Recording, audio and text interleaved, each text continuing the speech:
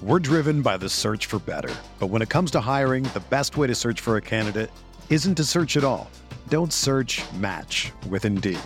Indeed is your matching and hiring platform with over 350 million global monthly visitors, according to Indeed data, and a matching engine that helps you find quality candidates fast. Ditch the busy work. Use Indeed for scheduling, screening, and messaging so you can connect with candidates faster. Leveraging over 140 million qualifications and preferences every day, Indeed's matching engine is constantly learning from your preferences, so the more you use Indeed, the better it gets.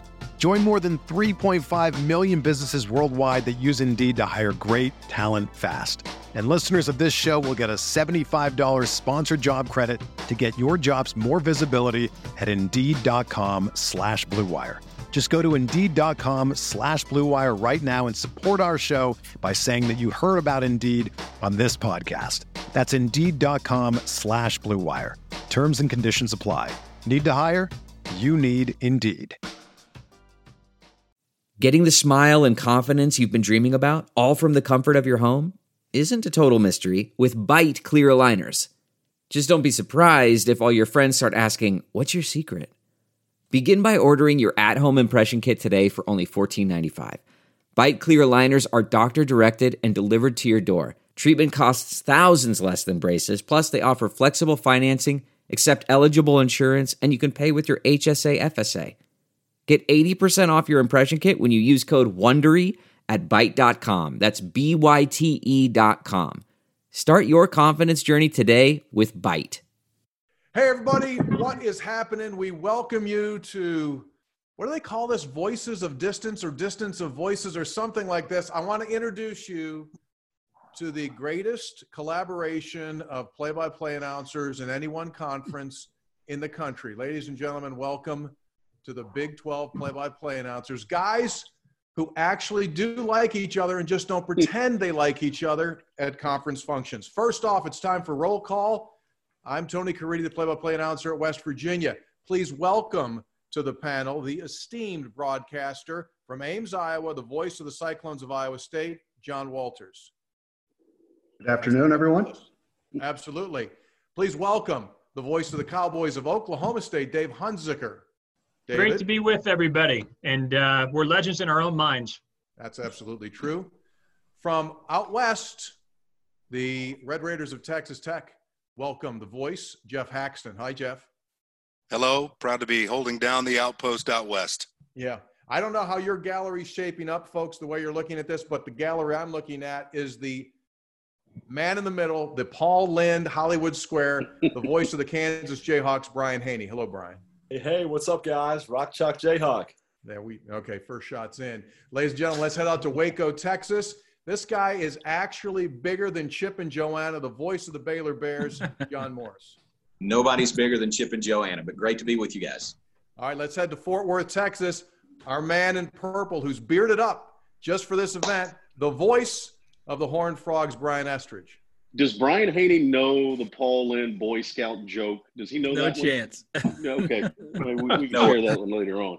Save it. We'll get to it. Let's go to Little Apple, Manhattan, Kansas, the voice of the Wildcats of Kansas State, Wyatt Thompson. Hi, Wyatt. Well, hi, guys. Great to be with you. There's pretty sunshine here and no wind. Figure that out, huh? Never happens in Kansas. Exactly. And lastly, but not leastly, the voice of the Sooners of Oklahoma, Dr. Toby Rowland. Toby.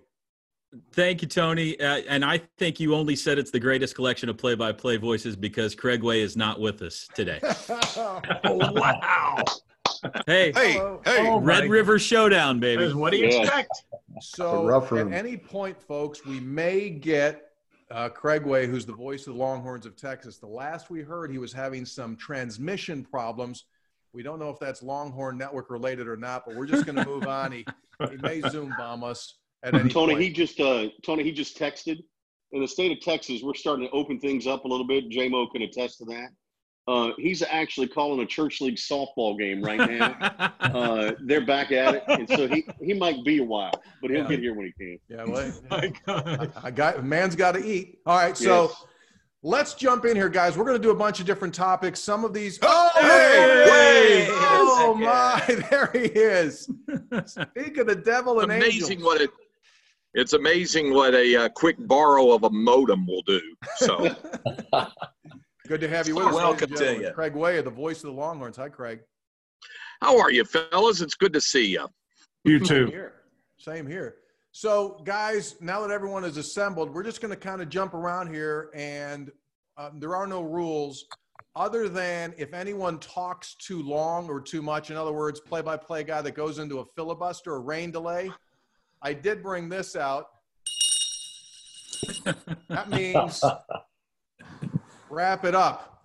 All right, here we go. Question number one. And you guys can jump in. Anyone can go first, or I might even call them out here. Here's the question. If you had to wear another school in the Big 12 Conference's sweatshirt, which school would you wear? John Walters.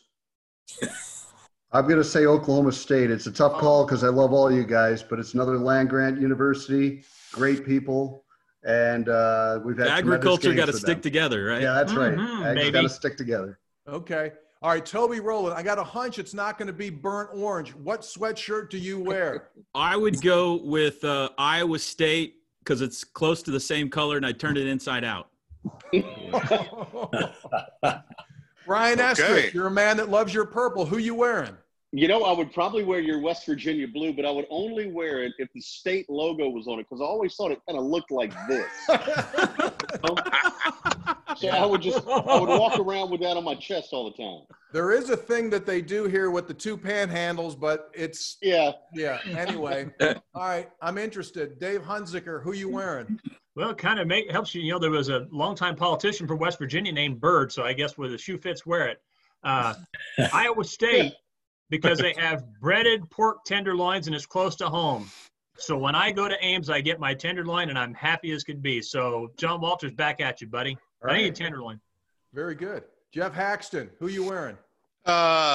Since I went to a place that was wearing orange, Dave, I think I might get in a little trouble if I said Oklahoma State. I've always had a fondness in my heart for Kansas State because I think Kansas State and Oklahoma State are a lot alike, so I'll put on the purple with K-State. Okay. Ryan Haney, I'm interested to know, who you wearing? I still have half a closet full of scarlet and black Texas Tech stuff. And in my office, I've still got a Pat Mahomes helmet behind me here. There you go. That's an easy choice. I genuinely believe I work for the two schools with the best color scheme in the whole Big 12. So give me Texas Tech and KU. Interesting observation. You just took a shot at 8 other people. Okay, John Morris, who you wearing? It's a tough call. I'm going to say Oklahoma State, being the only other school in the league that I have actually done a game for. So I'm going to say Oklahoma State. Okay, very good. Yeah. Wyatt, I'm interested to know, what do you got? Well, as you guys know, I look virtually perfect in all colors, but best in purple. So I'm going to go TCU. That's the easy way out, right? Right. Really good. All right, Craig Way, what are you wearing? It's probably going to be green, which would be Baylor, because my alma mater, the University of North Texas, was green. So I was a member of the mean green. It's a slightly different shade of green. So it would probably be green. Okay. I'm sending you something today, Craig. You got it. Really good. That's really nice. I went to a school that was orange. This will get me hurt in West Virginia. I'm going Kansas. Haney, I do like your colors. I like the blue. I like the red. I do like your colors. All right. I knew you were a man with great taste and a tremendous sense of fashion. Excellent. Yeah, very good. Let's go sports-wise now. And this is going to be a little bit of a reflection question. In your years of broadcasting, which loss did you broadcast which was the most painful for you to do? Which one hit you right in the gut and didn't leave you for, the kind of loss, guys, that when you go to bed that night and you roll over a little bit, you still keep thinking about the loss and you ask yourself, how did that happen? So which one was it? Let's start off this time with Craig. Craig, which one sticks with you? I don't think it's going to surprise anybody. It probably makes all the sense in the world. It's 2008. Longhorn football team is undefeated. They've risen to #1 in the nation. They had beaten Oklahoma, and we're going through a stretch of 4 teams ranked in the top 10, and had beaten Oklahoma, Missouri, and Oklahoma State all in succession. They go to Lubbock. The infamous Michael Crabtree catch there after Blake Gideon had dropped an interception in his hands on the play before.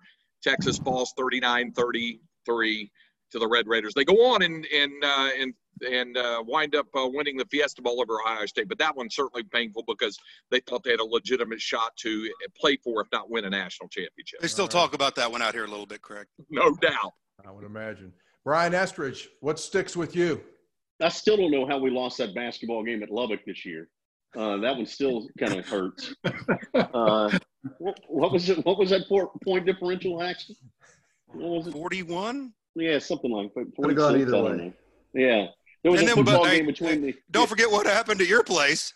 Yeah, that's true. There was a football game between TCU and Baylor a few years back. What was the final on that one, J-Mo? Was it 62-59, something like that? No, that'd be 61-58 is the way we remember. 61-58. Yeah, it's hard for me to remember. But that one was one, just a shootout. I mean, somebody had to lose in the end, but it was a great game. I mean, if you're a fan, it was a fun game to watch. And that one probably hurt the most. Yeah. Hey, Wyatt, what about you? Mine is pretty simple, and most would probably think that I would select football. But for me, this one is basketball. Go back to the regional final in 2010 in Salt Lake. We had just beaten a really good Xavier team in double overtime. And with 3 minutes to go, we're up on Butler. But as you know, Butler won the game and went on to play in the national title game. I still believe had K-State not had to be pushed to double overtime in that win against Xavier, maybe they would have had enough because they gave Butler as good a game as most. That was a hard one to swallow. Yeah. Toby, what about you? I think mine would be basketball too, and it would probably be against your Mountaineers, Tony, in the Big 12 tournament in 2016 when we thought Buddy had hit the half-court shot to win it, and they waved it off only after he had crawled into the crowd and I had expended every vocal cord that I had, and they waved it off, and that feeling was just devastating because you went from the highest high to a gut punch. I still think it should have counted. The ribbon board still had a .1 on it, in my opinion, but that one was tough. You know, that is one of the all-time, in my opinion, great sports pictures as well, because he's looking toward the crowd and everyone has that look of absolute astonishment in the crowd on their faces. Fran Fraschilla, the whole gang is all up. It was an amazing, amazing shot. All right, jumping ahead. John Walters, which loss that you've broadcast still hurts you? Let me just look in my vast library of excruciating losses at Iowa State. Looks like most of them are against Kansas State. I'll select the 2015 game in Manhattan where Paul Rhodes probably keeps his job if we just take a knee with 1:31 to go at a 7-point lead. And somehow, inexplicably, we not only lose the game, but we lose it in regulation. So it really did probably cost Paul his job. So it gets personal there. I mean, it wasn't a big stage or a big game with a lot on the line. But when you talk about grasping defeat from the jaws of victory, that's exactly what we did that day. Yeah, the game was over. Fumble to choice. Yeah. Yeah, that hurts. Dave, what about you? Oh, it's easy. Football 2011 at Iowa State. Oklahoma State was 10-0. Brandon Weeden was the leader in the Heisman Trophy race. Looked like he was going to win it. Oklahoma State was headed toward the national championship if it could win its last two games. And Iowa State was a big underdog, and they played a wonderful game and beat us. And that was such a hard day. The previous day, we'd lost Kurt Budke and Miranda Cerna and the Brandstetter couple in a plane crash, and Coach Budke was a good friend. And, oh, my gosh, I mean, I remember going home. Well, first thing, just two quick stories. We taped TV after the football game, and we drove from Ames to Des Moines with Coach Gundy. We had a separate car, and not a word was said until we got to downtown Des Moines, and Coach Gundy looked over and said, "Was the field goal good?" Quinn Sharp had a chance to win it in regulation, and had the kick been in the NFL, it would have been good. In college, because the rules are different, it was no good. And then second, when I got back to Stillwater, it was just mentally just a complete mess. I just went and sat in Gallagher-Iba Arena. And the seats that Budke always got for our family, and we went, I just sat there and I needed at 4 o'clock in the morning some time to get my thoughts together, not so much because of the game, but because of the loss of Coach Budke and Coach Cerna. That was one of those days in a career is enough. Yeah. Obviously, the loss was one thing, but what happened to Coach Budke and Cerna and the Brandstetters took it to a whole new level. Sorry for the long story. No, that was good. I appreciate that. John Morris, what about you? Which one hurts? Why it might have been the same weekend of the one you talked about that lost to Butler. It was the NCAA tournament in Houston, Baylor and Duke in the regional final, 6-point game, 3.5 minutes to go. Block charge call went Duke's way. Amazing how that happened. But Duke went on to win the game. Baylor had won that game, would have gone to the Final Four. That was in Houston. There was a crowd of like 41,000 and 30,000 people were Baylor fans. So it was a great atmosphere. Baylor was right there, but came away with the loss. Jeff Haxton. DeAndre Hunter in the corner in Minneapolis with just a few seconds left before your national champions. The roller coaster of emotions, just getting there for the first time ever in the school's history.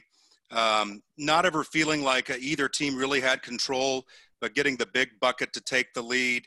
And then you see, even from our seats that were on the other side, you see the defense collapse and you see the lottery pick hanging out in the corner, ready to jump up and hit a three and send it to overtime. You weren't terrible in the overtime. When it was over with, we have Colin Baxter, who's a young adult who's lost his eyesight, and he had his dog down there, Chase, his service dog. And I tried to imagine him not being able to see it, only relying on our words, the heartbreak of being this close to a national championship in basketball. Texas Tech only has one national championship period, and that came in track and field last spring. So this would have been really uncharted territory. And I just held him for a good 3 minutes, my arm around him with him sobbing uncontrollably. And with that confetti coming down, it was an amazing, hard loss, one that I still haven't watched the replay of. Yeah. All right, Coach Brian Haney, what do you got for me? It was my first year as voice of the Jayhawks. We had Frank Mason, the National Player of the Year, the #1 seeded Jayhawks, playing in their own backyard at the Sprint Center in Kansas City. 2017 regional final opposite of Oregon. We thought we had it all set up. Josh Jackson's on that team, #4 pick in the draft. But Jackson was on the wrong end of a tough whistle early, got in foul trouble. Oregon was just hitting threes left and right. Jordan Bell was the best athlete on the floor. And I think to this day, we wonder, had Udoka Azubuike not gotten hurt 11 games in, we would have had any kind of rim protection opposite of Bell, any type of athleticism inside. Does KU find a way to win that one? But when you got the best player in the country, you feel like you have the best team, and you're essentially playing at home for the Elite Eight and a chance to go to the Final Four, that one will always stay with me. Gotcha. From our perspective, West Virginia 2007, 20-plus point favorite. All they have to do is win their last game of the regular season at home against arch rival Pitt, and the set was on to go play for the national championship. And Pat White, great quarterback, gets hurt early. West Virginia never finds a way, loses 13-7. And there was your shot. I think they legitimately had a chance not only to go play in it, I think with their speed, they probably had a heck of a chance to win the whole deal. All right, very good. Next question is this one. Try to keep this super quick, boys, so we'll do it really quick. If you were not a play-by-play announcer, what are you doing for a living? Craig Way. History teacher. Brian Estridge. I'll be a master distiller at Jack Daniels. Wyatt Thompson. I would be farming. Farming. Toby. My dad's a pastor. I got 3 uncles that are pastors, and both my grandfathers were pastors, so I probably would be in the ministry. Yeah, so you'd still be talking. John Morris. Toby, hate to follow that, but I'd say the same thing. I'd love to go into that field. Awesome. Brian Haney. Make-A-Wish Foundation, pairing kids with their sports heroes. Perfect. Jeff Haxton. Lowe's Outside Lawn and Garden, Alumni 2000. I like it. Nice. John Walters, what are you doing? Still something sports related for sure, either sports writer or sports information. Okay. David? Driving a golf driving range tractor and picking up golf balls. Very good. Having to get off the cage. Good one. I haven't done it, but I'm intrigued. I want to ask you, auctioneer. Don't you think auctioneer would be kind of fun? Kind of like play-by-play. You got that. I've always said, Tony, that there were 2 elocutionary skills that I wanted to learn as a broadcaster, and those 2 were how to call an auction and how to call a square dance. And if you could do those 2 things, I've done ballroom dancing. Yeah. My dad was an auctioneer and a pretty good one too, so I guess that would have been option number 3 for me. Ballroom dancing, all you got to do is say, "Here comes Susie with the cha-cha." Done it. Hey, That Wyatt, sounds like one of your home run calls, Hawks. The cha-cha muchacho. There you go. Hey, Wyatt, can you break into the auctioneer for us? You got any of your dad in you? I don't. Oh, I man. really, I can't even really honestly fake it. But he did it for about 40 years and was really good at it and worked with a really good partner, and they loved every second of it. I inherited a lot from him, but not that skill, unfortunately. Yeah. Okay, here we go, boys. X's and O round. You ready? Yeah. Football question. You're down by 5 points. There's 5 seconds to go in the game. You've got the ball on the opposing team's 8-yard line. What quarterback that you've broadcast during your career, one of your guys, runs the play? I got a hunch, Craig Way, I know who you're going to say, but go ahead. Who do you got?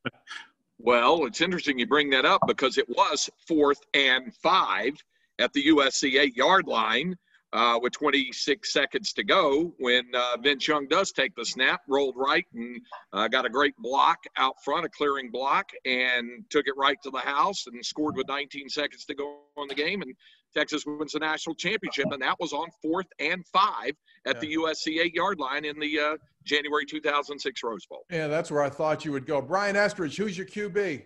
Oh, it's got to be the redhead, Andy Dalton. It's got to be him. He was a winner in and out, and he's going to get it done. Yeah. John Walters, who you got under center? I'm going to go with our current guy, Brock Purdy. He's got 21 school records. He just finished his sophomore year. We haven't had one better than him. Wow. Jeff Haxton, who's your signal caller? Well, it'd be Pat Mahomes. I didn't get to call his track meet with Oklahoma. Toby Rowland did. But every now and then while my son's playing Madden, I'll call that play for him as he's flinging it all over the yard. Yeah, he'd be the guy. Brian Haney, who do you got? I got this guy right here, T.O. Double Trouble, Todd Reesing, the Texas gunslinger. Bob Davis was on the call for his career, but I covered him, obviously, being up here.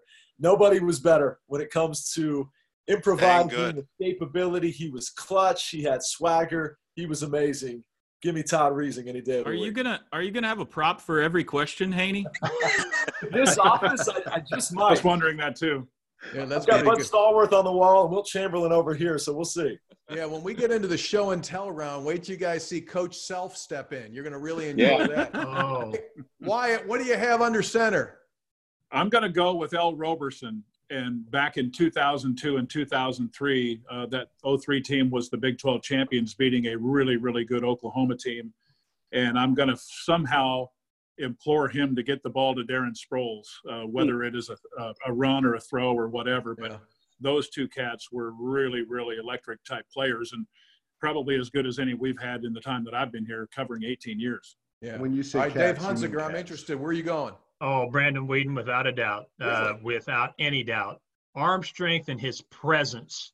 The part of the issue here would be he'd get in the huddle and all 10 guys around him would have zero doubt that he would make a play. None whatsoever. He had a unique presence and unearthly arm strength. He's the guy. And then he'd be great talking about it afterwards. Yeah, but he was older than you. It's true. He has more hair.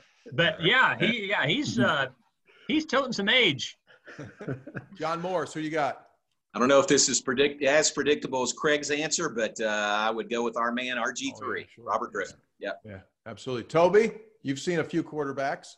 There are some that would argue that in the last 20 years, the best quarterback for OU was Chris Sims. But I would say probably Baker Mayfield would be my answer. Baker Mayfield.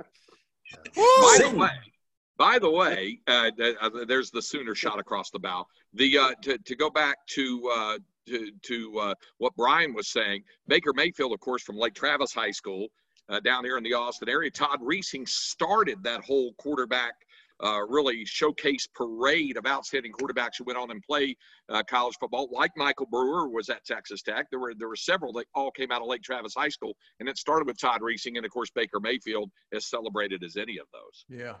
Okay, guys, let's do a broadcast question. Which Big 12 analyst, other than the guys that you work with, would you like to broadcast a game with? So which one of our counterparts would you like to swipe or swap, so to speak, and broadcast a game with?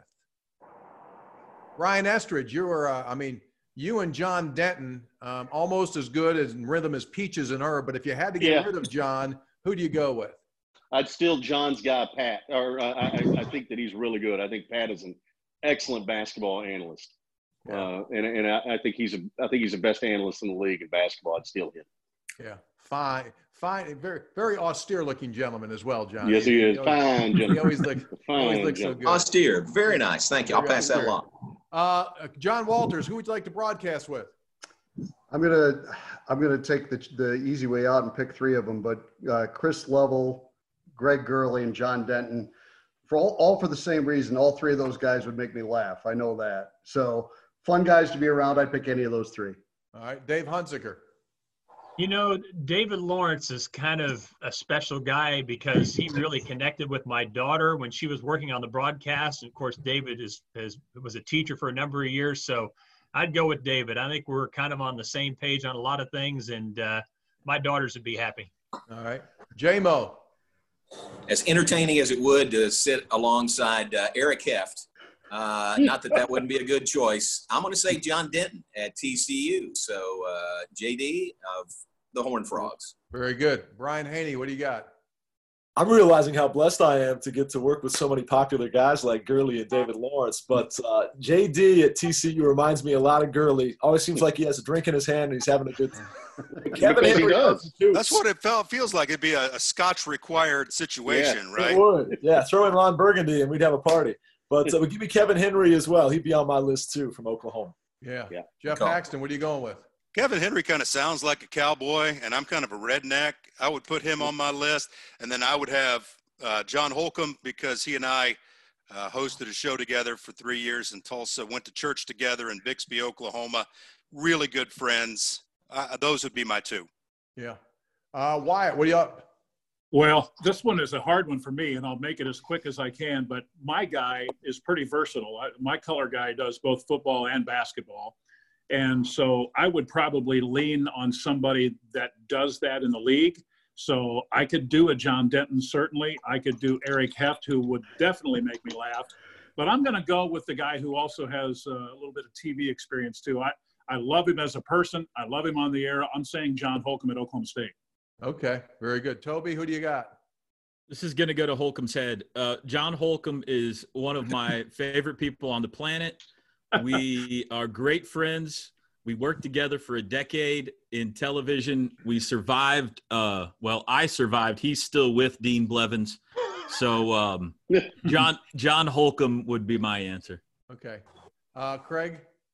I would alternate Holcomb and Denton on football and basketball. Just let them swap back and forth since they both do both anyway. And I've known JD since the early 80s anyway. And then for baseball, I'm going to just throw this in. And anybody who's listened to the great Rex Holt do Oklahoma State baseball knows about the Chief, Matt Davis. Chief. I would have to have the Chief as the analyst on baseball because I don't know that I'd have a straight face all the way through it. It'd be great to have the Chief. He's awesome. Yeah.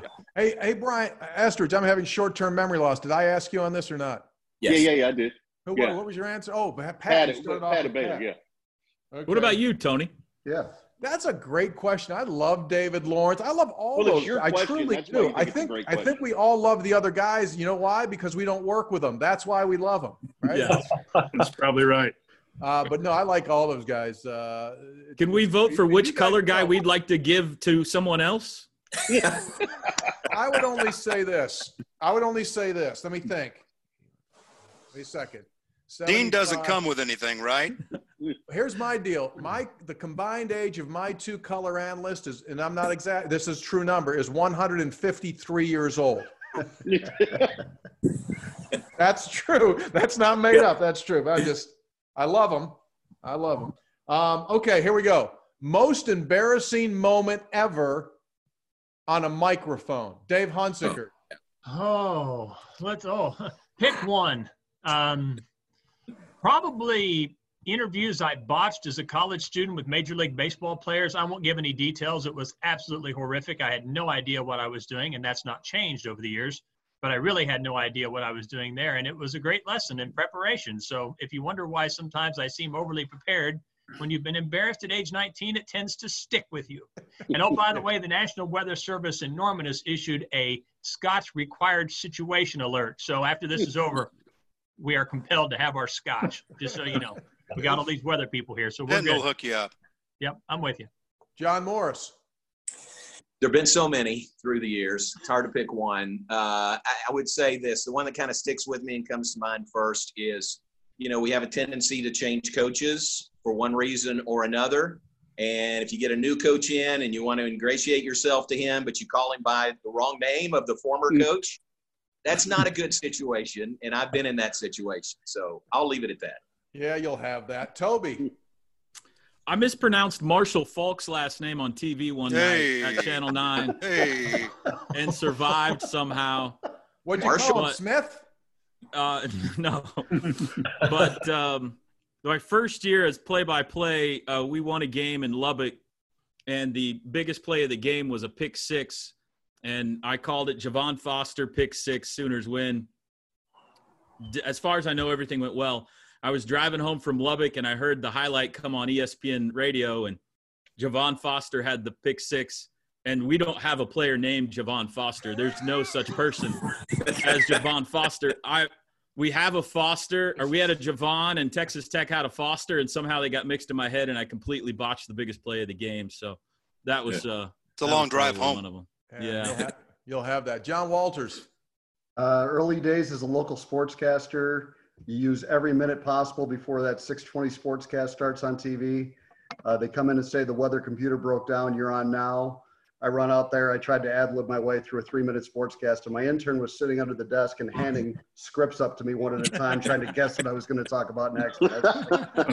Tennis. Yeah, let's talk about Bjorn Borg. So it was beyond brutal. Yeah. Brian Estridge. I don't know that mine wasn't necessarily on the air. It ended up being embarrassing because of the people who saw it. But we were at Northwestern calling a football game, and I spilled a cup of coffee all over my pants, light khaki pants.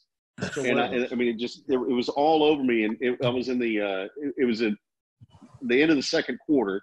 And so I decided I was going to take them off to dry them out.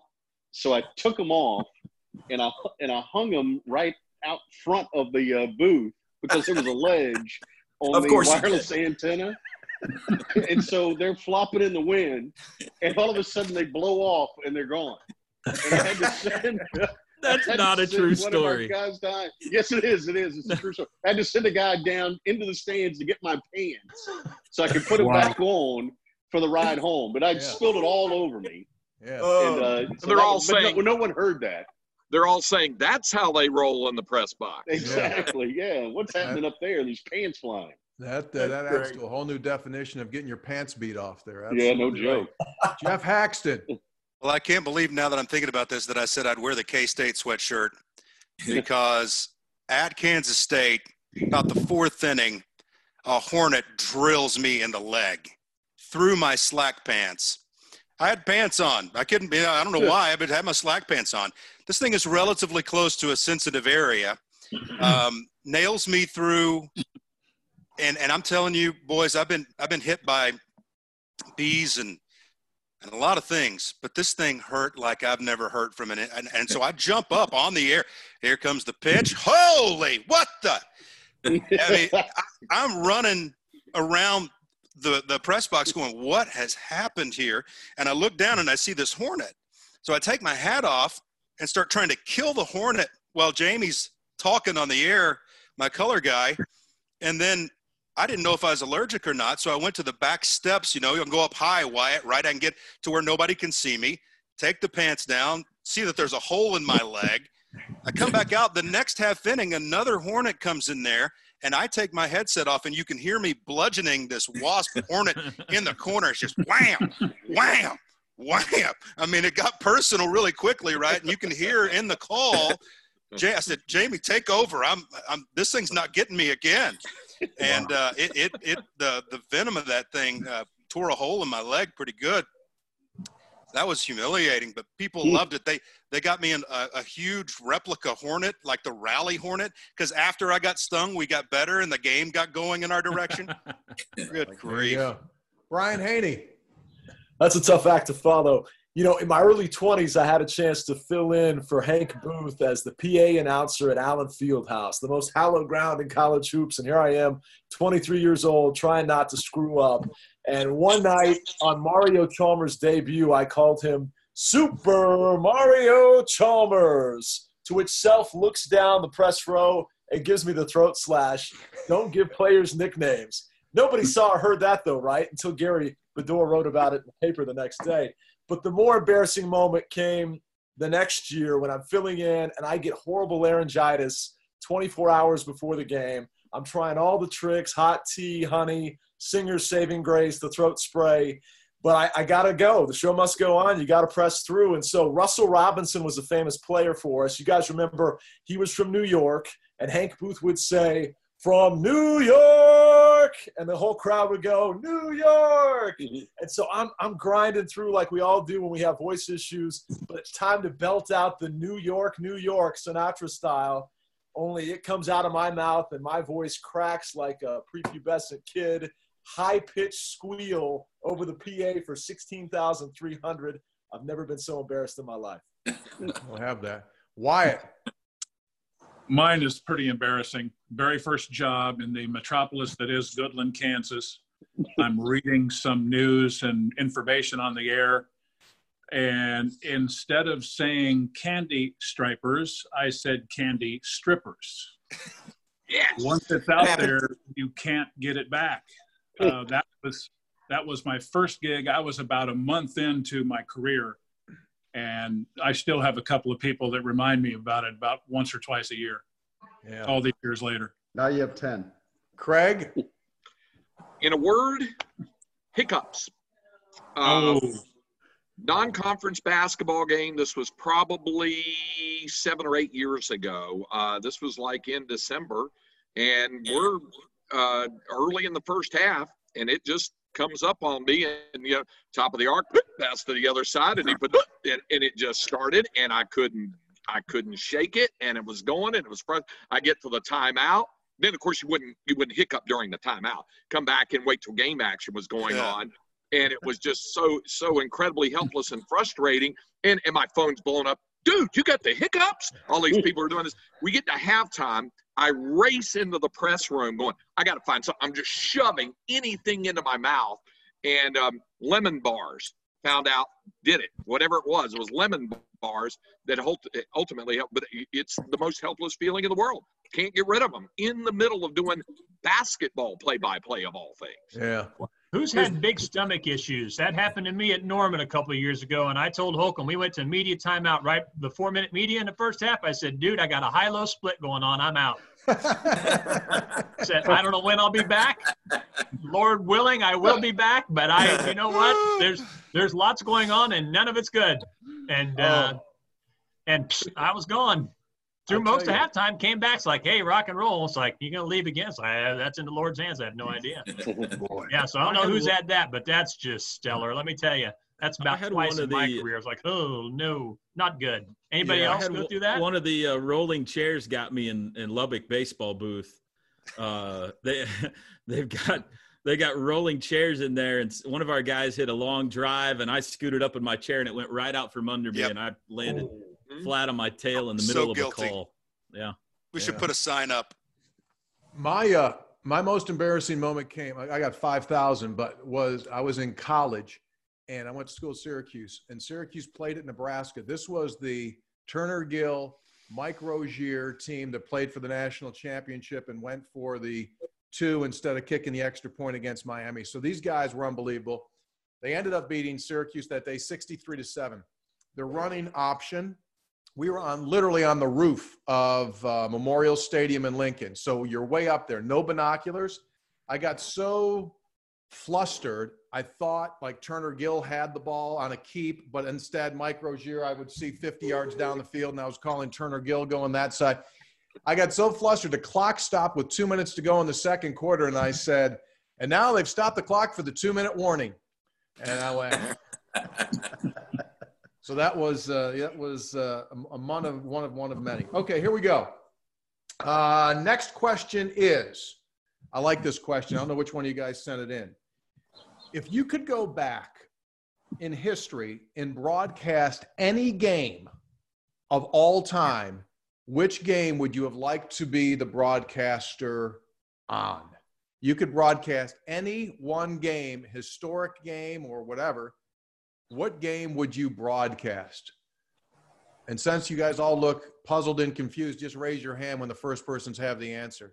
Okay, Are you tell me talking what about you one of got. our games? One of our university's games? Doesn't have to be. No, it could be any game in the history of sport. Okay. Maybe something from the Roman Coliseum, something like that. That would be fun. I would pick Reggie versus the New York Knicks.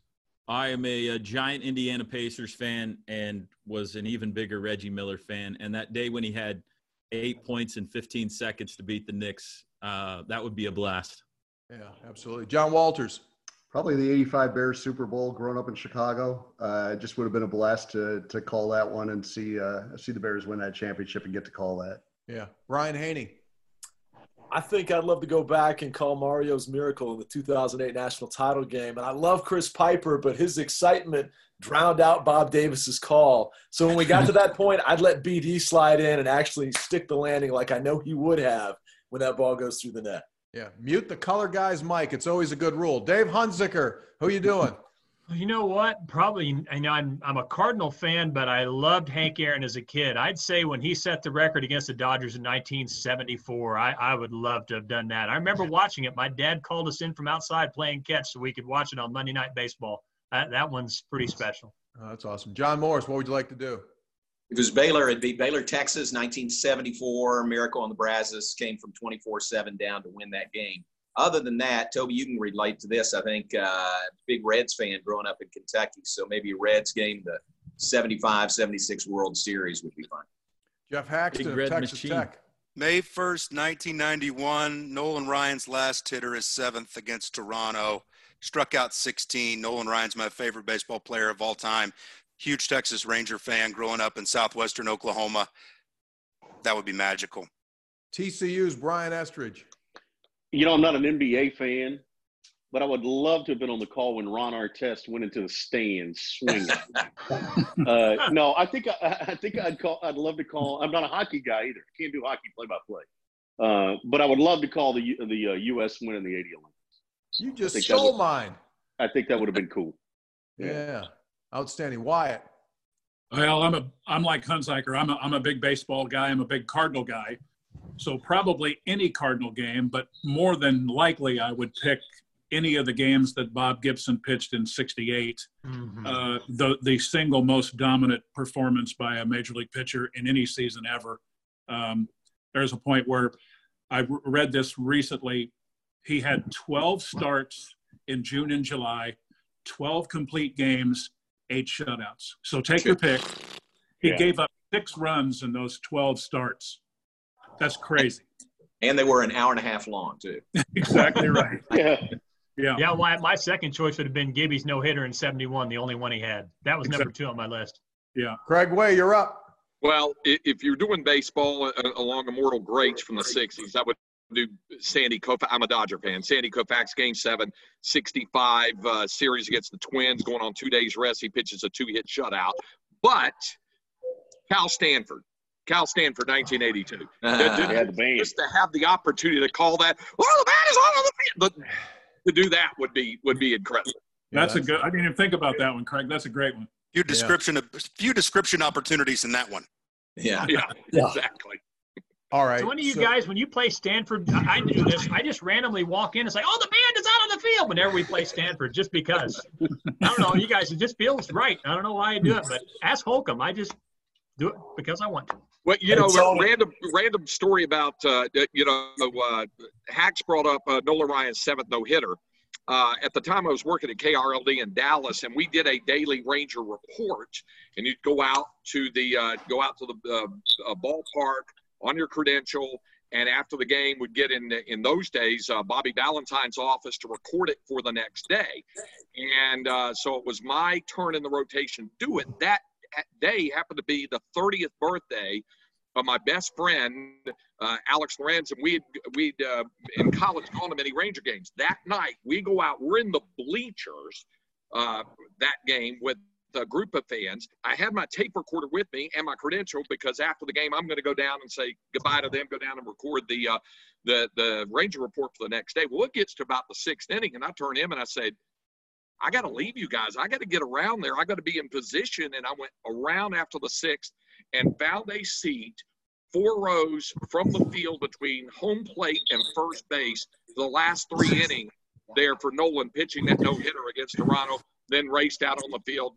Made a whole bunch of money freelance tonight, sending audio out to all the various national radio networks. But that was the unforgettable night that Hacks referred to, May 1st, 1991.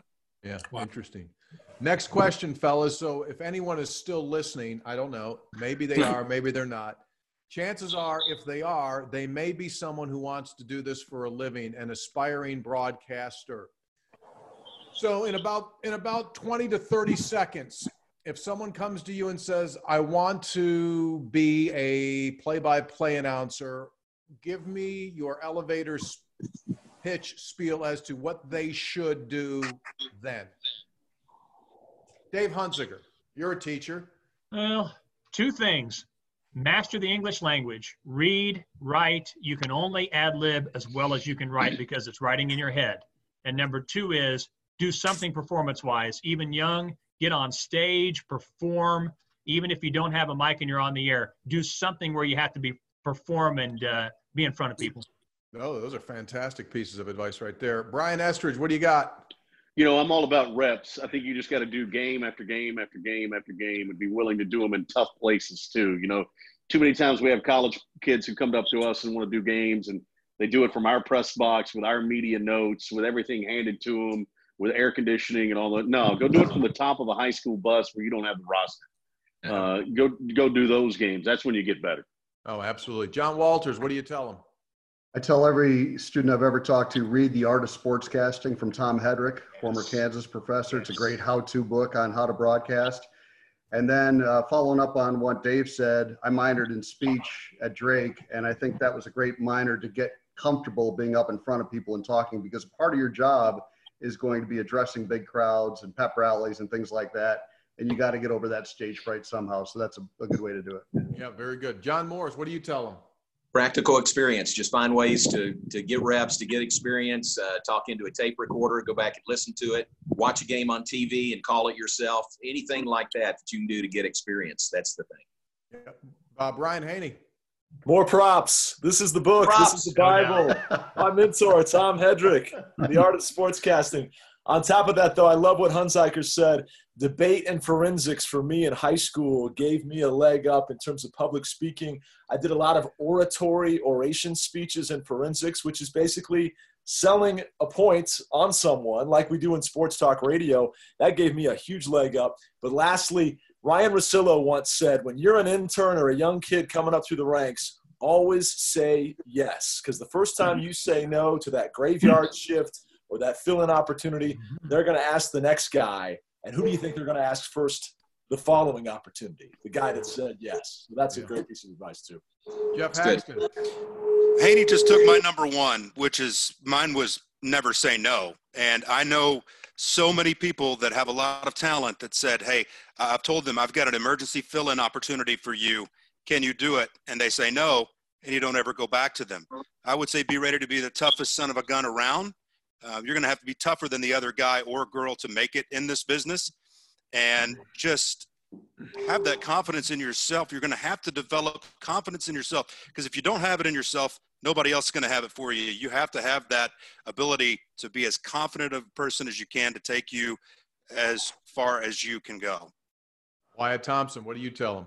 Well, pretty similar to what most of the guys are saying, to be honest, Tony. I think repetition and as many games as you can do early on. I tell all of the young people, if you're doing this to be rich and or famous, go be a dentist or a doctor or something, because the chances aren't great, and yet it's a fabulous profession. I've loved it for 40 plus years. So do all you can. And like those guys said, don't say no, say yes. Be willing to do something that you're not comfortable with. Maybe it is production, maybe it's a newscast, or whatever. Do all of it. News, weather. It will make you better. Yeah. I guarantee it. Absolutely. John Morris. I've already gone. I'll pass. Oh, That's Go on okay. me? How about Dr. Craig Way? Way. It's kind of a follow-up to what Wyatt said and also what the two Brians said about working a lot. And I know millennials get a lot of rap for a lot of things, sometimes unfairly. But one thing that I have encountered when I have spoken to high school or college students is they're wanting to know how much money can they make and how soon can I get on SportsCenter and those kinds of things. And what I tell them is similar to what Wyatt and also what the other guys have said. You're not getting into the business to get rich, that's for sure. And I always tell them, don't be afraid to work for free. I mean, there's some stuff you're gonna have to do for free. Whether you go out and cover a game or bring some tape back or helping out a radio station or whatever, you might not get anything for it, but you might get just a little bit.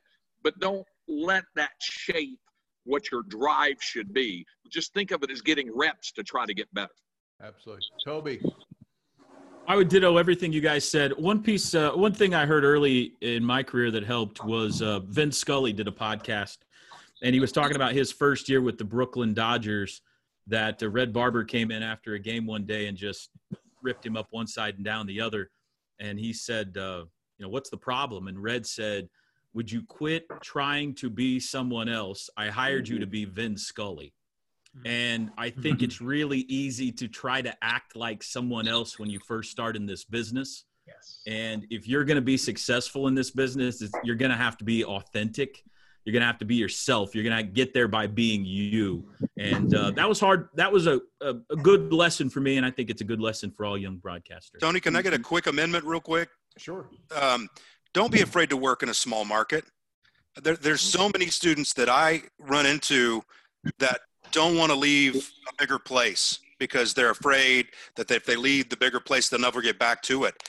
You all said it. Reps is what you're going to get in a small market. Hundreds of them. So don't be afraid to do that, especially if you're right out of college. Don't be afraid to go to a little market. Yep. And by the way, Tony, there's some really good advice for Brian Haney and all of those in his search for the Mrs. Haney. There was a lot of that. And my favorite line, though, for Brian to use is don't say no, say yes. Brian, take that and use that in your search for the Mrs. Haney, okay? That'd be the best oration speech ever, Brian. Thanks a lot. Yes. Hey, Tony, because I had a little technical difficulty getting on, did you guys already do diners, drive-ins, and dives of the Big 12? I'm going to get there. I'm going to do we'll do one. We'll get to food in a second. This might make this always gets people interested, and that's conference expansion. Guys, if the league were to become the Big 12 in number, having 12 schools, not the current 10, which two schools would you invite? Which two schools would you bring in if the league would ever go to 12 again? Who wants it first? I'll take it. Go right ahead. Louisville and Nebraska. Okay. They might be tied up right now. Are you talking about teams that are already affiliated with other leagues, Tony? Or are you talking about, realistic ones or no? Yeah, let's go realistic. Let's go somewhere. Arizona State. Okay, so you're saying there's impending doom for the Pac-12. Yes. Okay, that's fine. Okay, got it. Brian, you got any schools? You've been in 13 leagues in one school. Exactly. I've got the shirt to show for it as well, yeah. I'm thinking more along the lines of guys that would be willing to make that jump. And one of them will make Wyatt happy. One of them I would say is Colorado State.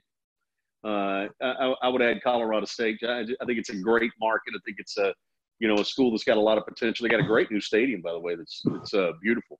But I'm just thinking about teams that would actually make the move, and I worry about stealing them from those other Power 5 leagues. I don't know if that's going to happen. If it would, hey, let's do it. I'm all for adding teams like that. But if not, if you're looking for teams that are going to move up, then I think I would say Colorado State and Central Florida, just because of the two markets. Okay. Wyatt, what do you got? Well, that's a pretty good point that he made. And I based on that, I think you have to probably look at, say, a Cincinnati as one example. I am a little bit prejudiced from my time before about Colorado State and Fort Collins. It's a fabulous school. It has a lot of similarities to K-State, Oklahoma State, Iowa State. I think it'd be a pretty good fit for the Big 12, to be real honest with you. Okay. Toby, you got two?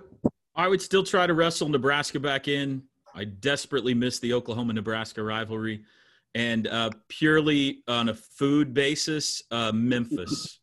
Yeah. I would love to hit Beale Street once or twice or three times a year. Good call. I get it. Craig, who you bringing in? Power 5 pipe dream, Texas A&M and Arkansas. Have them back in it. But if failing that, probably Cincinnati and Memphis would probably be the two that I would think of. Okay. J-Mo. I don't think it's happening, but I'd love to have Nebraska back. It'd be fun. I love the trips there. I'd love to have Colorado back. Always love the trips to Boulder and miss those. I don't think either of those are happening. So I'd go with Hacks, Arizona and Arizona State. Makes a lot of sense. Brian? I love the Colorado State pick. I think Joe Parker's a tremendous AD, brand new $210 million football stadium, awesome town. I miss Boulder, so this is the next best thing. Let's get CSU in here. And then I think Memphis is a great call as well. We just did a football game there 3 years ago. Getting to try some of that barbecue and hit up Beale Street once a year would be fabulous. Dave Hunziker. I'm going to get myself in big trouble with my alma mater, but I'll just do it anyway. At what point does Missouri realize that maybe this SEC thing wasn't such a good idea? I think that's the one you got to get back. I'm not sure that's quite working out for them the way they would like. I'm about to get absolutely destroyed by my college roommates. That's okay. I'm a big boy. I can take it. I think at some point maybe they realize, you know what, maybe we need to go back. And then second, to give West Virginia a good travel partner, Cincinnati makes sense to me. Okay, thanks. John Walters. Yeah, I'm kind of partial to the old Big 8 as well. I love the trips to Boulder. I'd love to have Colorado back in, and then I'll leave it up to Nebraska and Missouri to see which one can humble itself to admit it made a mistake and come back, whichever one of those comes first. Okay. I like it. I'm going to bring two teams from the East Coast time zone, since West Virginia is the only team right now on East Coast time. So I heard Central Florida. I'd go with Central Florida. I'd go either Cincinnati or Memphis, either one of those two. I'd be good with that. All right, guys. Next up, let's do a little food. Dr. Way, I'm going to let you make the call here as far as diners, drives in all of your Big 12 travels. Let our folks that are listening know what's the absolute must place to attend for great food. Breakfast or dinner? Whatever you want, you call it. Okay, breakfast. If you're in Lubbock, obviously the Pancake House is an absolute must. Yes. In Iowa, I like the Yankee Diner just south of Ames. I like that. West Virginia, it's got to be Tudor's Biscuit World. You have to do that. Old South Pancake House in Fort Worth is always an unmistakable option. In Manhattan, you can either go with the Chef, which is great, but it's small and it's crowded a lot. So you hit early edition if you have to do that. And what am I leaving out in Lawrence? They do have a First Watch in Lawrence, which is pretty good. Harold Waite's Pancake House in Baylor in Waco is a good call there. Did I leave anybody out?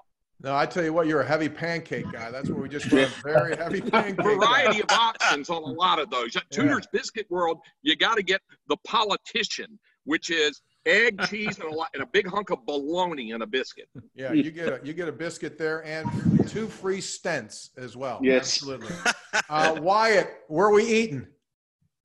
This is going to really surprise all of you, I think, to be honest about it. I will pick Eskimo Joe's in Stillwater. Hey. Here's why. You will not believe this. We got a thumbs down over there. In 18 years, I've never been there one time, not once. Is that possible? I'm with you. It is. Yeah, absolutely. By the way, I left Stillwater out on breakfast. Shouldn't do that. You could either hit Just Waffles or the Red Rock Hunzy that has the great bear claws. That's tremendous too. Yeah. John Walters, where are you eating, buddy? The Hotel Bar, wherever it is. I'm the wrong guy to ask because Hep and I we don't drip very far, but we love Razzoos down in Fort Worth, man. I'd go with that. Okay, so you're not a food guy. Dave Hunziker. Oh, Hickory Park in Ames. I love that place. Upper Midwest, old school. Oh, yeah, I'm all over that. Okay, good deal. J-Mo. That's a good call. Hickory Park's great. I would say a place that just closed, and shout me down on this if you need to, but I always loved the 50-yard line in Lubbock. Going back to Southwest Conference Press Tour. I know. They're gone. Yeah. So gone but not forgotten, the 50-yard line.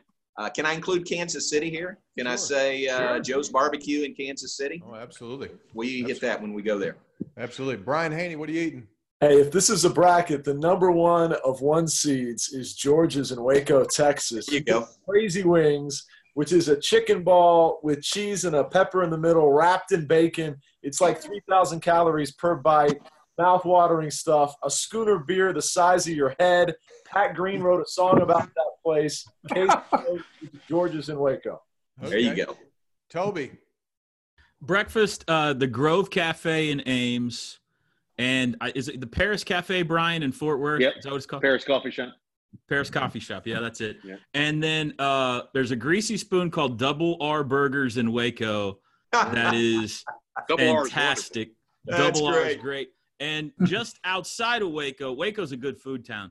The kolaches at Slovacek's in West Texas are a must stop. Good call. Jeff Haxton. Resident fat guy. I got a few things. The Woodshed. Am I bad for liking the Woodshed, Brian? No, you're okay. The guy's a good guy that runs it. Tim Love. Okay. I like the Woodshed. That's been good to us over there, except for last year. So now we'll be going someplace different since we lost in Fort Worth. I'm a big pizza guy, and as you know about my addiction to Hideaway Pizza in Stillwater. It's my favorite place on earth, and the barbecue beef pizza there. If it was last meal time, they said, here's your last meal. I don't want anything but a Hideaway barbecue beef pizza. And I like going to Minsky's. I don't know about you, Haney. I like Minsky's pizza. And then Q39 in Kansas City has knocked my socks off continually. I just think they're serving a high line of barbecue there at Q39. All right. Every time I've gone to eat with Brian Estridge, he has never steered me wrong. He is a foodie connoisseur. What do you got, Brian? Well, and you saved me there for the end because you know that I'm going to go to West Virginia, Fairmont, Muriel's is one of the best Italian places I've ever been. I love the atmosphere. I love the food. I love everything about it. So that would be high on my list in this league. Good deal. I had, now check me with this, guys. I had the best barbecue I've ever had in my life at the end of the regular season in Austin. I told Craig about this. Valentina's is a Tex-Mex barbecue place off a 4-lane road that basically is a permanent food truck. It was off the chart. And I am incredibly picky when it comes to food. You guys got to do it. So next time you get to Austin, 8 to 10 miles away. Valentina's. Yeah, it's absolutely fantastic. Ryan, one more here or so, and I appreciate you guys. Yeah, because you might want to save something for episode 2. Well, that's a whole nother story. Here's the last one. I want to do a basketball question, similar to our football question earlier. You're down by 1 point. There's 7 seconds to go in the game. Your team's inbounding the ball at midcourt. Down 1. You're inbounding the ball at midcourt. Which current Big 12 coach, besides the one that you work with, do you pick to call that last play? Which coach do you pick in the Big 12 to call your side court inbounds play down 1 with, 7 seconds to go? Dave Hunziker. Absolutely, and no offense to anybody else, but out of situations, out of timeouts, out of any situation like this, Bill Self may be as good as anyone that's coached in the last quarter century. He is money, especially out of timeouts. So assuming a timeout, Bill Self, without question. John Walters. Yeah, I totally agree. It's Bill Self. Although if I'm defending, I've got Bruce Weber, particularly if he is the 6th defender in that 3-3 zone that they like to play. Hacks, what do you got? I'm going to go Lon Kruger. I think Bill's the easy answer here, but I love the experience and just the way Lon coaches. Okay, good deal. Brian Haney, who's your guy? Yeah, I think we got the best one, obviously, but since I can't pick Coach Self, and this has nothing to do with my previous employer, but I think Chris Beard is amazing, and I think he's building a juggernaut down there, so he'd be my pick if I couldn't pick Self. Okay. J-Mo. I'll take the easy answer. I'd go Bill Self. Okay. Plain and simple. Craig Way. Yeah. Well, that one makes a lot of sense, but I'll tell you what, I might go with Hugs just in case whoever missed the shot, I could hear, Hugs just go ballistic afterwards. So it'd be worth it just for that. Or with a putback. Chances are if he misses the shot, you're going to get the rebound. Anyway, Toby Rowland. Yeah. I only get the head coach, Bill Self. If I get the entire coaching staff, Chris Beard, because surely he and his 18 assistant coaches can come up with a good play. Wyatt, who you going with?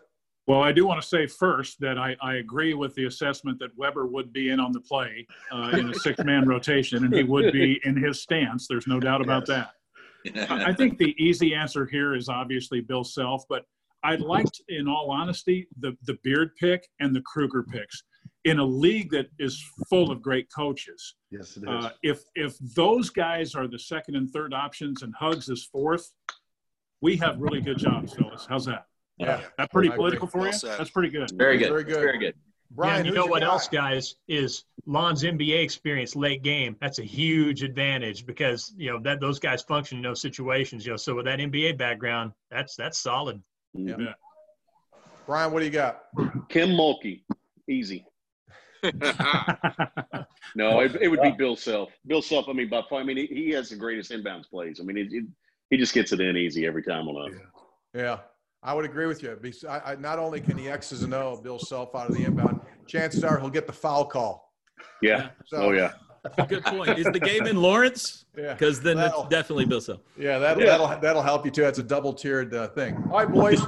I think we've heard enough people's heads that we can in this lot of time. As we said when we started off, folks, if you're still with us, we truly do get along. We've got a great group of guys here in the Big 12 Conference. It's been absolutely fantastic. Brian and I have been a part of it now for just 8 years.